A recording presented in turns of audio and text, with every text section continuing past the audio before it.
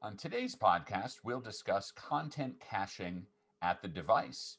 Back on December 9th, 2010, Francis, you had some insights on this topic.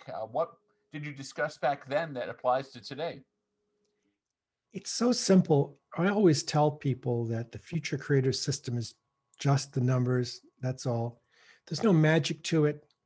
There's no um, deep insight into something unusual.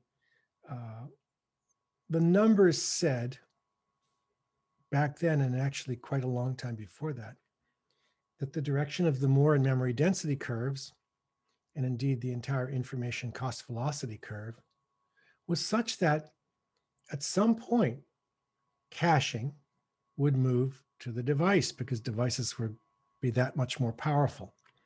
And indeed, if you look over the last 60, 70 years, what you see is caching moving from gigantic mainframes, being further distributed to personal computers 30, 40 years ago, and then being more widely distributed through cell phones and so on.